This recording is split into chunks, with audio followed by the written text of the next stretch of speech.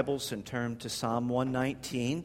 This morning our verses will be verses 9 through 16 of Psalm 119. I think if you'd like to use a Bible from the pew in front of you, you could grab that and turn to page 512. That would also get you to Psalm 119. So let's read these. These are God's words for us this morning. And here's what God says. How can a young man keep his way pure? By guarding it according to your word. With my whole heart I seek you. Let me not wander from your commandments. I have stored up your word in my heart, that I may not sin against you. Blessed are you, O Lord. Teach me your statutes. With my lips I declare all the rules of your mouth. In the way of your testimonies I delight as much as in all riches. I will meditate on your precepts and fix my eyes on your word, on your ways. I will delight in your statutes. I will not forget your word. You may be seated. Father, thank you for your word. There is no word like your word. Everything about your word is true and perfect. And so, Father, our prayer this morning, having now read this portion of your word, is that now the same Spirit of God who penned these words for us through the psalmist would now etch these words in our souls, that you would now teach us, and that in teaching us we would behold wonderful things from your word. Change us, Father, for we pray this in Christ's name. Amen. Well, verse 9 orients us to, if you would, the subject matter of this particular unit of Psalm 119. Now remember, there's 176 verses in Psalm 119, and it's structured around 22 units of 8 verses apiece. Each unit is tethered to the corresponding letter of the Hebrew alphabet.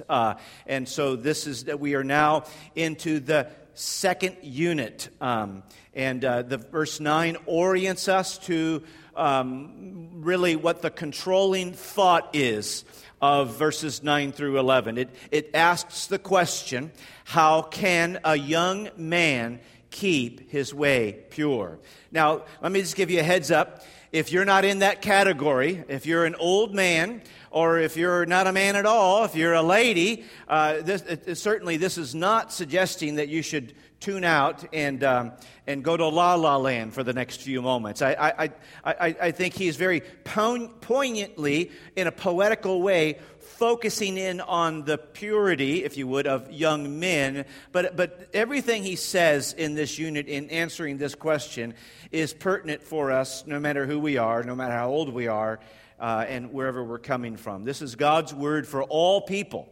And so he's asking, though, poetically, how can a young man keep his way pure? Now, I'm still inclined to think that Daniel either had something to do with writing this psalm, or this psalm is a bit of a poetical, biographical script of Daniel's life. And you certainly know, if you've studied anything about Daniel, in the book of Daniel, he was carried off into exile, into captivity, where he was harangued and harassed. And yet, in the midst of that, he wanted to focus, if you would, on the purity of his life. And perhaps even now, he's, as an aging man, reflecting back on those earlier years. But either way, he's asking the question for us, and he's going to provide an answer for us. How can a young man keep his way pure? How do you do that, in other words? This is a practical question. How do we get there? There is a path to follow in the pursuit of purity.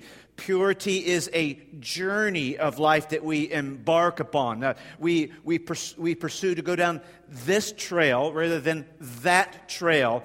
And what the psalmist is asking, what the psalmist wants us to grapple with in these verses is, what does the path of purity look like? What does it look like to pursue that path? Now, we already know why he's interested in pursuing that path. I mean, he gave us in the introductory observations in verse 1 of Psalm 119, where he lays it out for us. Blessed are those whose way is blameless. Now, blameless is a different word than purity, but I sure think they're cousin of words. There's an overlapping correspondence to what they connote and what they mean. And so what he's already told us from the get-go is that the way to experience genuine happiness is to walk a way of blamelessness, to let that be the path that guides our life. And so that having said, since he knows that happiness is tethered to seeking God, happiness is tethered to seeking God through His Word in such a way that we reflect the very virtue and character of God in the direction of our lives. He's already told us that's the pathway of happiness as far as He's concerned. And so he says, well, how do I get on that path and how do I stay on that path?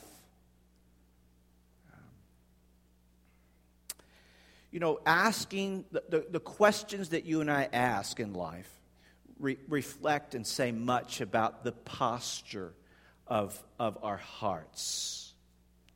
And in particular, asking how to do something in life reflects what it is we really want to pursue. I mean, for instance, if just in life in general, if you want to figure out how to do something, you're like, how do I do that? Well, of course, what you and I do for most of us, then we Google it. How do I do this? And then Google tells us, how do we do this? And it's a gold mine of resource to tell us how to do something. And yet, you and I wouldn't bother Googling how to do something if it wasn't valuable or important for us to do that. Like, I don't want to know how to do that. Who cares how to do that? What loser wants to do that? But we Google that because we want to know what that consists of and what that looks like. And so he asks, how do I keep my way pure?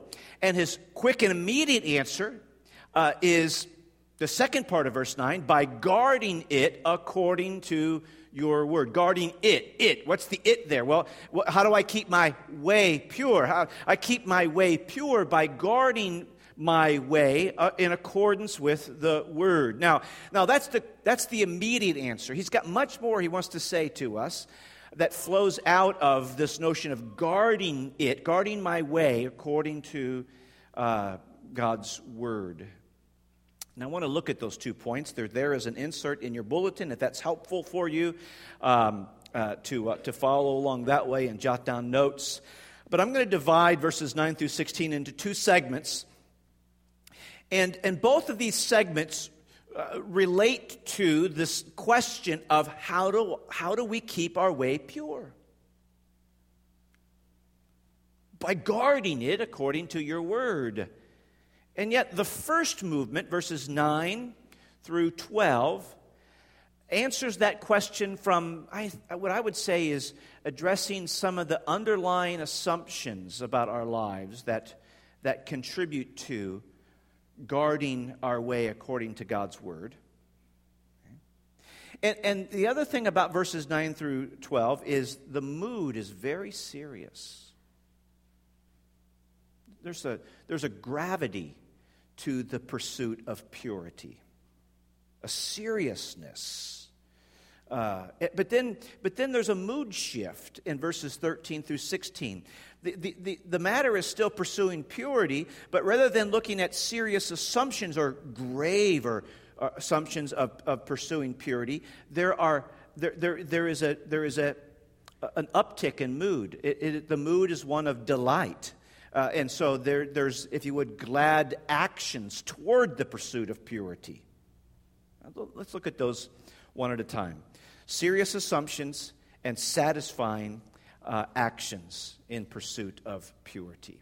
So, under the notion, verses 9 through 12, of serious assumptions, there's a gravity about pursuing purity. And the psalmist seems to interact back and forth in each verse between what I would call serious resolutions, what he is resolving to do, but also serious realizations, something that he needs in order to perform what he's resolving to do.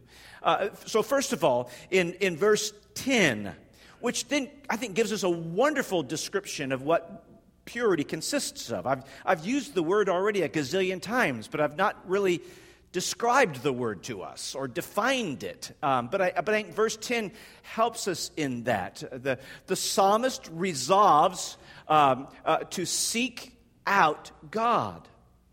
Look at how he says that in verse 10. With my whole heart I will seek you. He's already said in verse 2, blessed are those who keep his testimonies, who seek him with their whole heart. Now, I pause there for a second because I think we're on to something that is very crucial in our understanding of what we're discussing when we're discussing purity. Purity is a heart issue. Purity consists of a deep focus.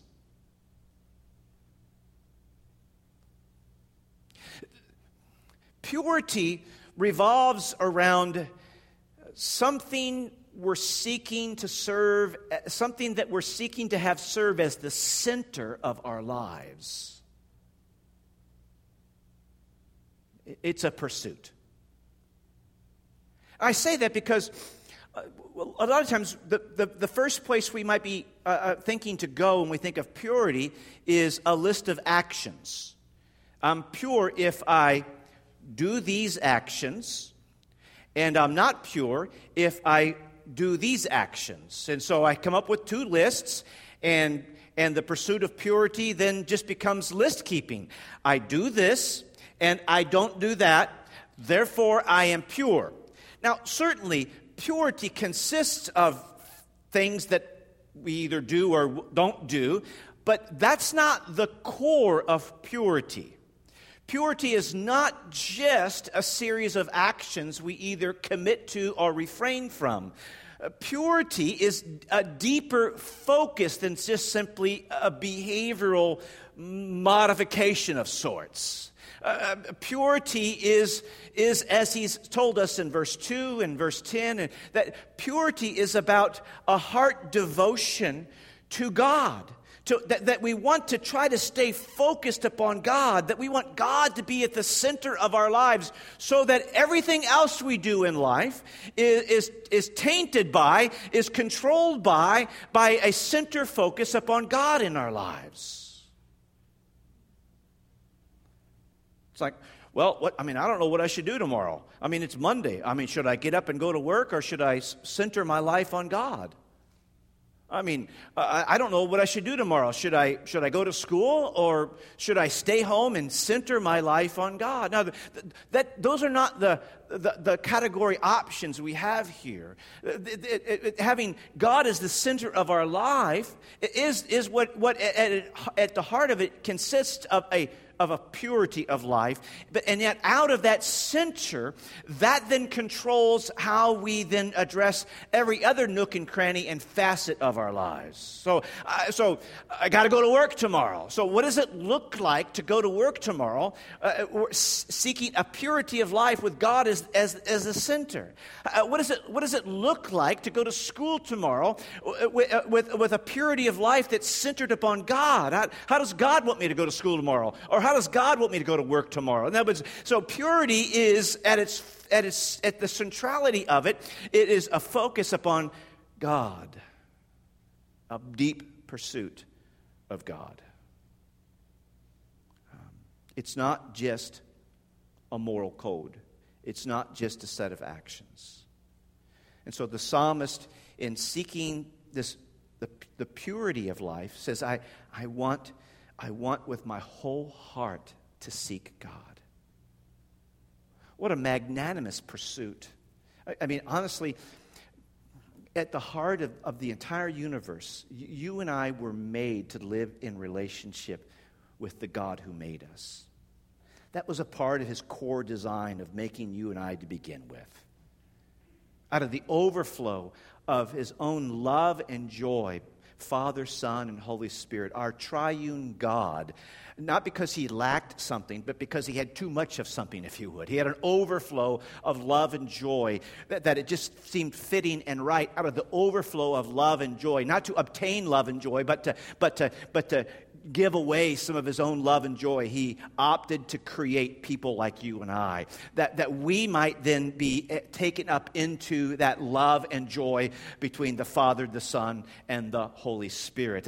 So you and I, we are never more human than when we are aspiring to have God at the center of our lives. You and I are never more alive when we are seeking to live a kind of pure life that seeks God with all that we are and all that we have. He's resolute about that. It's a serious resolution. Second thing he is resolute about is in verse 11. I have stored up your word in my heart that I may not sin against you. In a sense, almost verse 10 and verse 11 are almost 1A and 1B of the same point, and yet we differentiate those because if we are resolved to do the first thing, I want to seek the Lord with my whole heart, then we should be engaged in the second thing, and that is, how do I stockpile? How do I store up God's word in my heart? We have to really be careful that we don't split apart these two realities. It's just I really want to seek God. I mean, I want to be earnest and genuine about that, but I just have no interest in God's word. I just have no desire or no commitment toward God's word, and that's just a radically foreign concept of splitting those two things apart.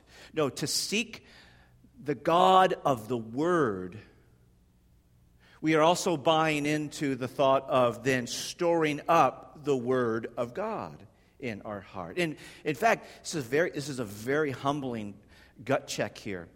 But on the one hand, I dare say there's probably hardly not any of us that say this morning as we've gathered, I don't want anything to do with seeking God. I just wish that guy would be quiet for a minute.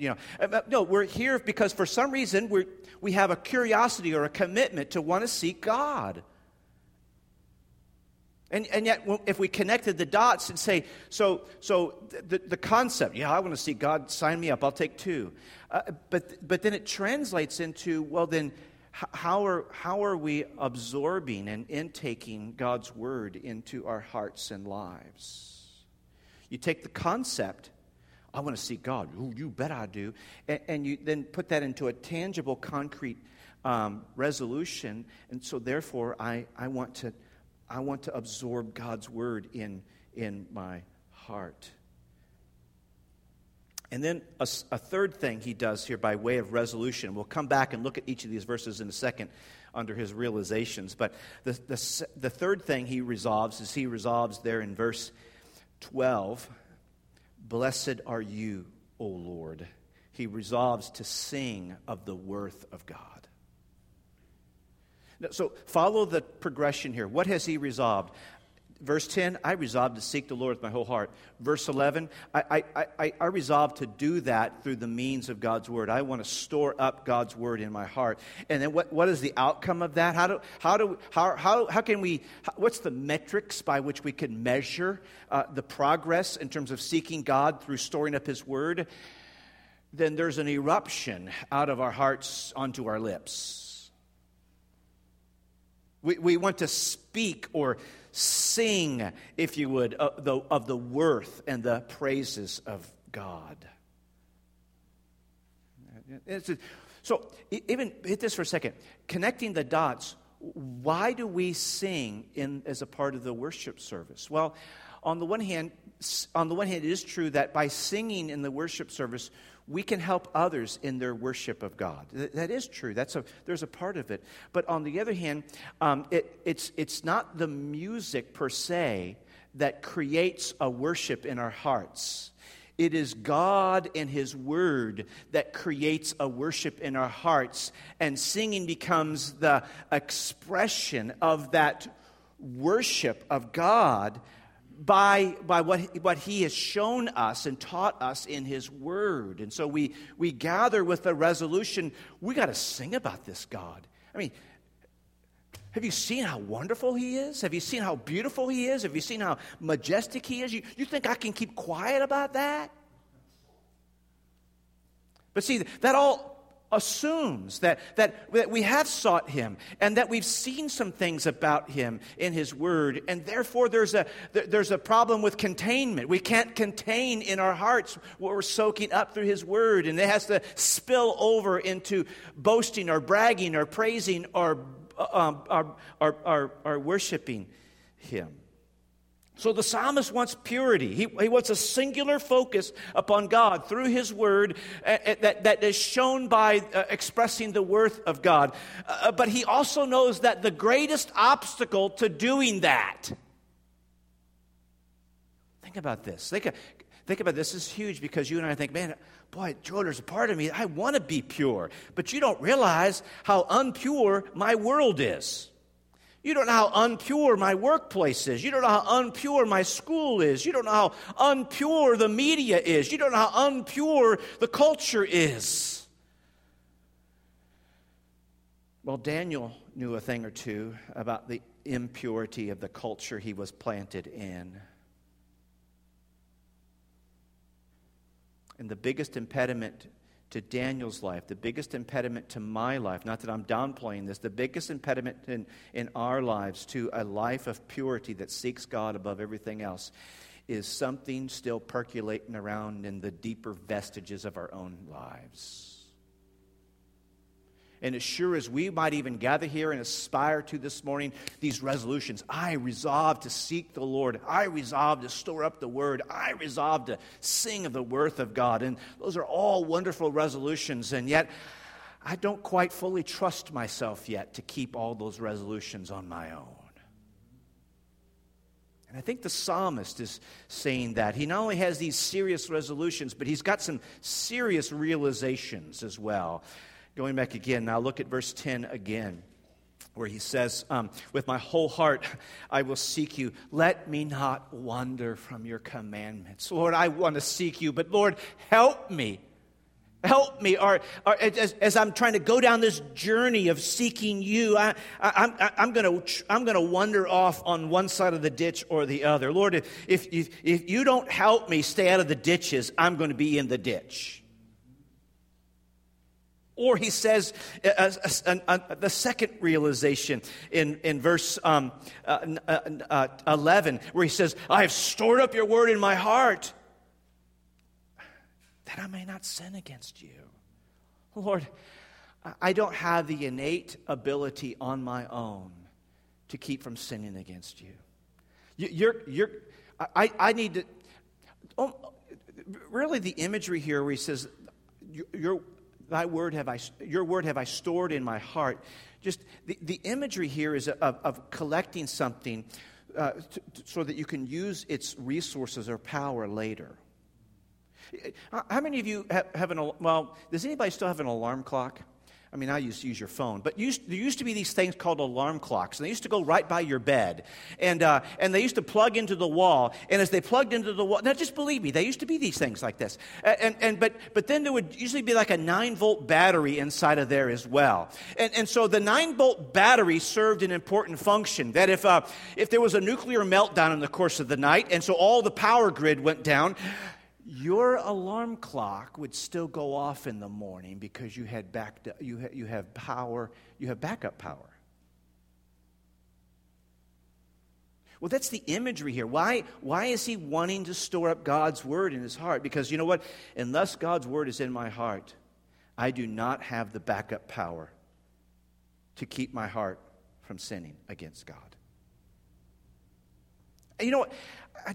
I don't know, this is more anecdotal or more of a personal reflection, but I see a direct correspondence in my own life in terms of my allurement, enticement to sin, and the corresponding either abundance or lack thereof of Word of God in my heart. If I go through a week or a season that the Word of God is more consistently taken into my heart and soul, I feel stronger in the face of temptation. But if I go for a period of time without as much Word of God in my life, I'm just like a feather you could blow over. Just boom, there he goes. And so in either case, it's not my quote unquote willpower that is left to fend for myself in terms of my enticement to sin. It's the abundance or lack thereof of God's Word in my heart and life. And then a third thing that he realizes that I think is attached there to his statement in verse 12, where he resolves to praise God. Blessed are you, O God, where he says, then teach me your statutes. This third thing he realizes in these serious assumptions is the serious realization that he needs God to teach him the Word. I know a common phrase in our culture today is, I got this.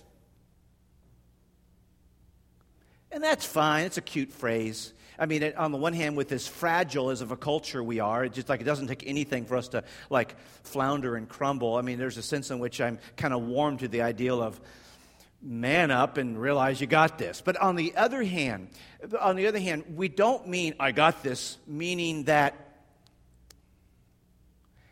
I am a self-contained unit of all wisdom, knowledge, and expertise for anything related to my walk with God. I am not. If I am to discover anything in my walk with the Lord and seeking the Lord, I have to be a simple student of God, and He has to teach me. You and I have to start from the assumption, I don't know much about this. I don't know much about seeking God. God, could you teach me? All right, so those are some serious assumptions.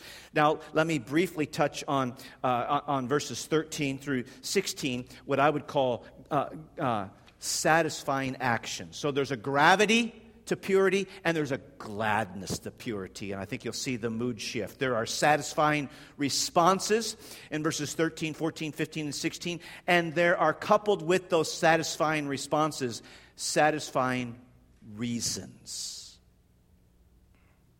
These are activities, not just assumptions that we resolve and realize, but activities that define our responses and explain our motivation or reasons for those responses. Look at verse 13. The psalmist responds, where he says there in verse 13, with my lips I will declare all the rules of your mouth. So I'm going to couple these together. Here's the first response, and here's the first reason. The first response is the psalmist responds by verbally recounting God's word. He said earlier, thy word have I stored in my heart. Your word have I stored in my heart, that I may not sin against you. God's word should be in our hearts and souls.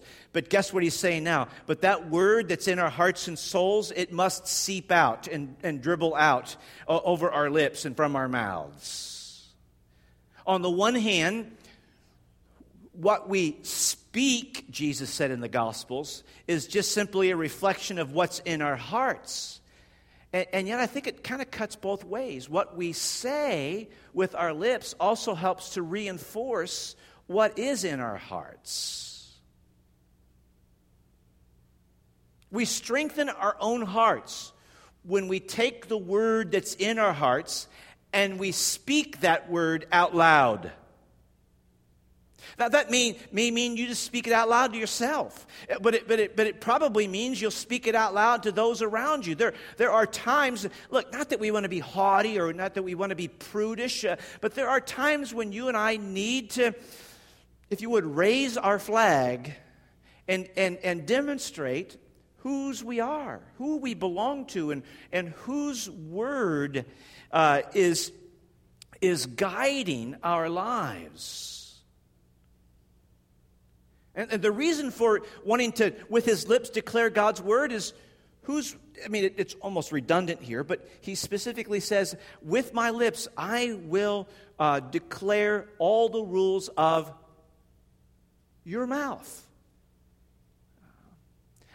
Of all of the opinions and all of the thoughts that we could collect and receive in our world today, there's only one thought that is eternal and absolute and perfect. There's only one opinion that ultimately matters, and that is, what has God said to us about this or that?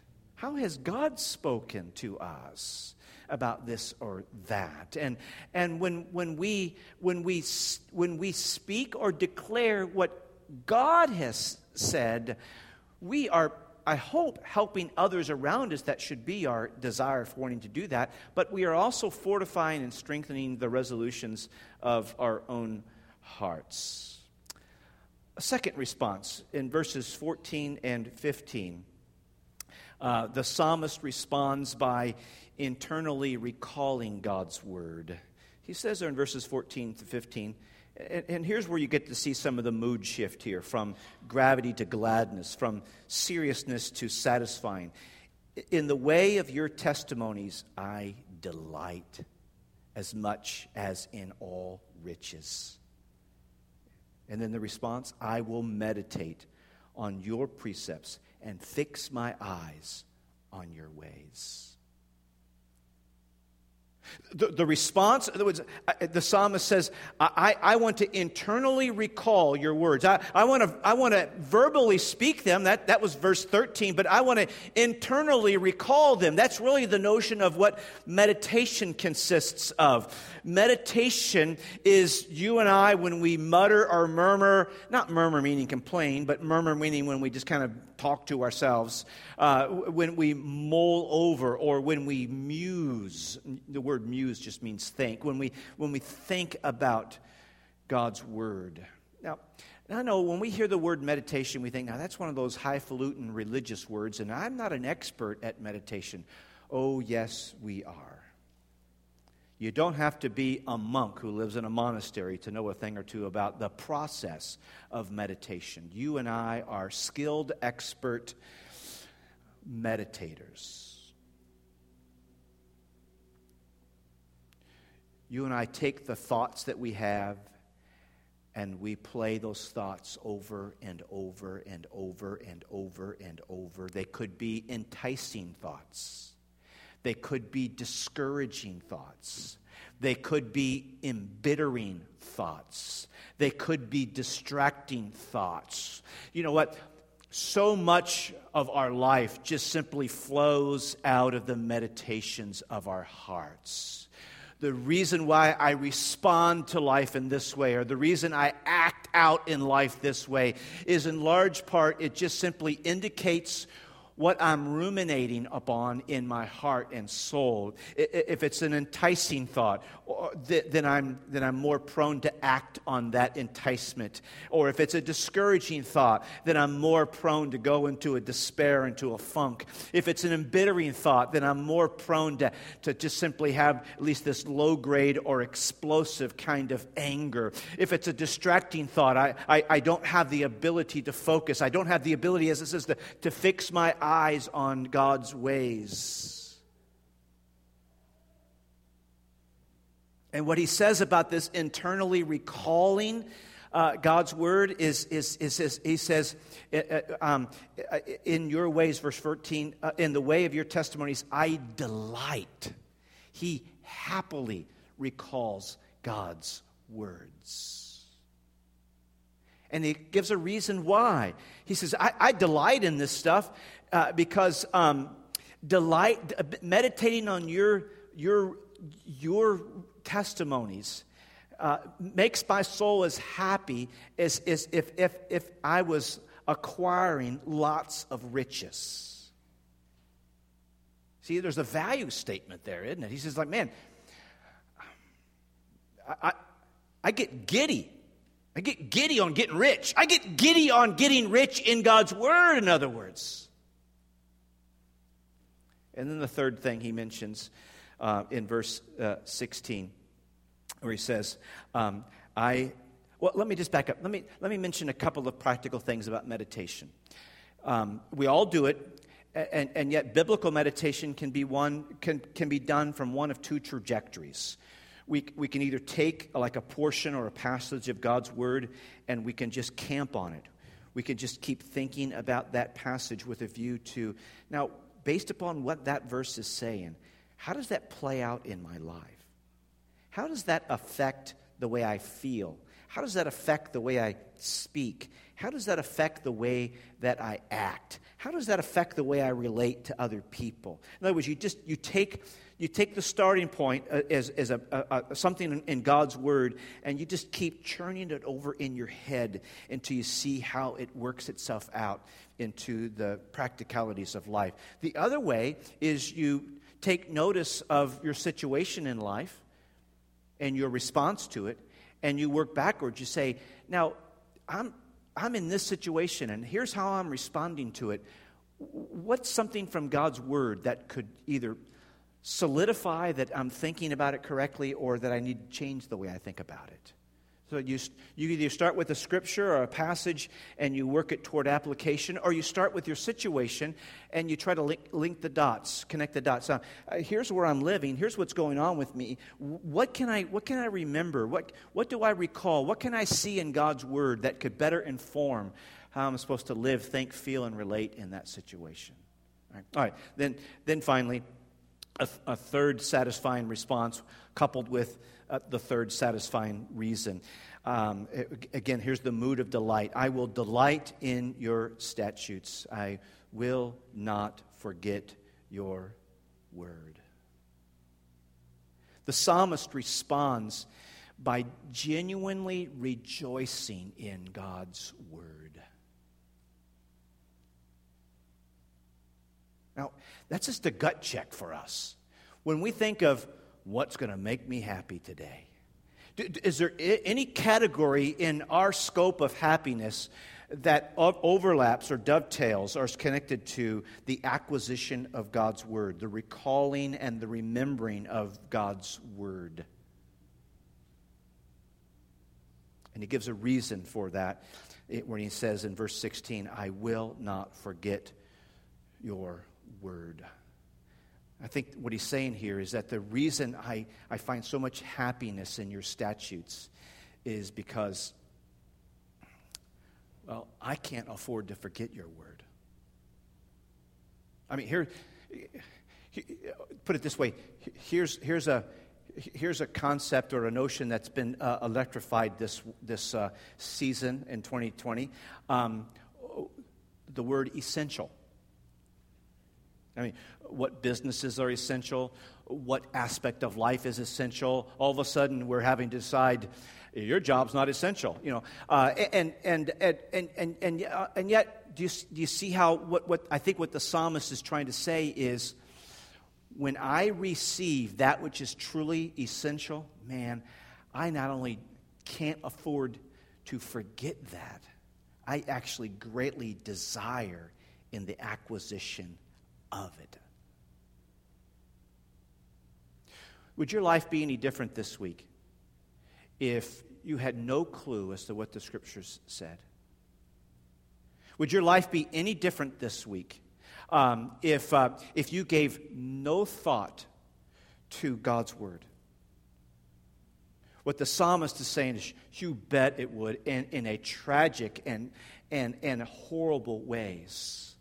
I cannot afford to forget your word. And so my heart is happy to obtain it and to receive it and to store it up and to read it and to memorize it and to meditate upon it and to see it practically worked out in my life. Father, thank you for your word. Thank you for how your word teaches us. Thank you for how your word helps us to know how to seek you and to follow you with all of our heart and soul and strength. And Father, we're grateful most of all that your word teaches us exactly who Jesus is and what he has done for people like us. We're so thankful, Father, that Jesus walked a pure path, died as a perfect sacrifice, and you have raised him from the dead. We're so thankful that Jesus now is the way in which we can journey in a life that seeks you. And so, Father, we pray this morning that as we depart from here, both Christ and your word will be precious to us, each in their own important way, but that we would leave out of here trusting only in Jesus and learning more about Jesus through your holy word. For we pray these things in Christ's name. Amen. If you're able, let's stand.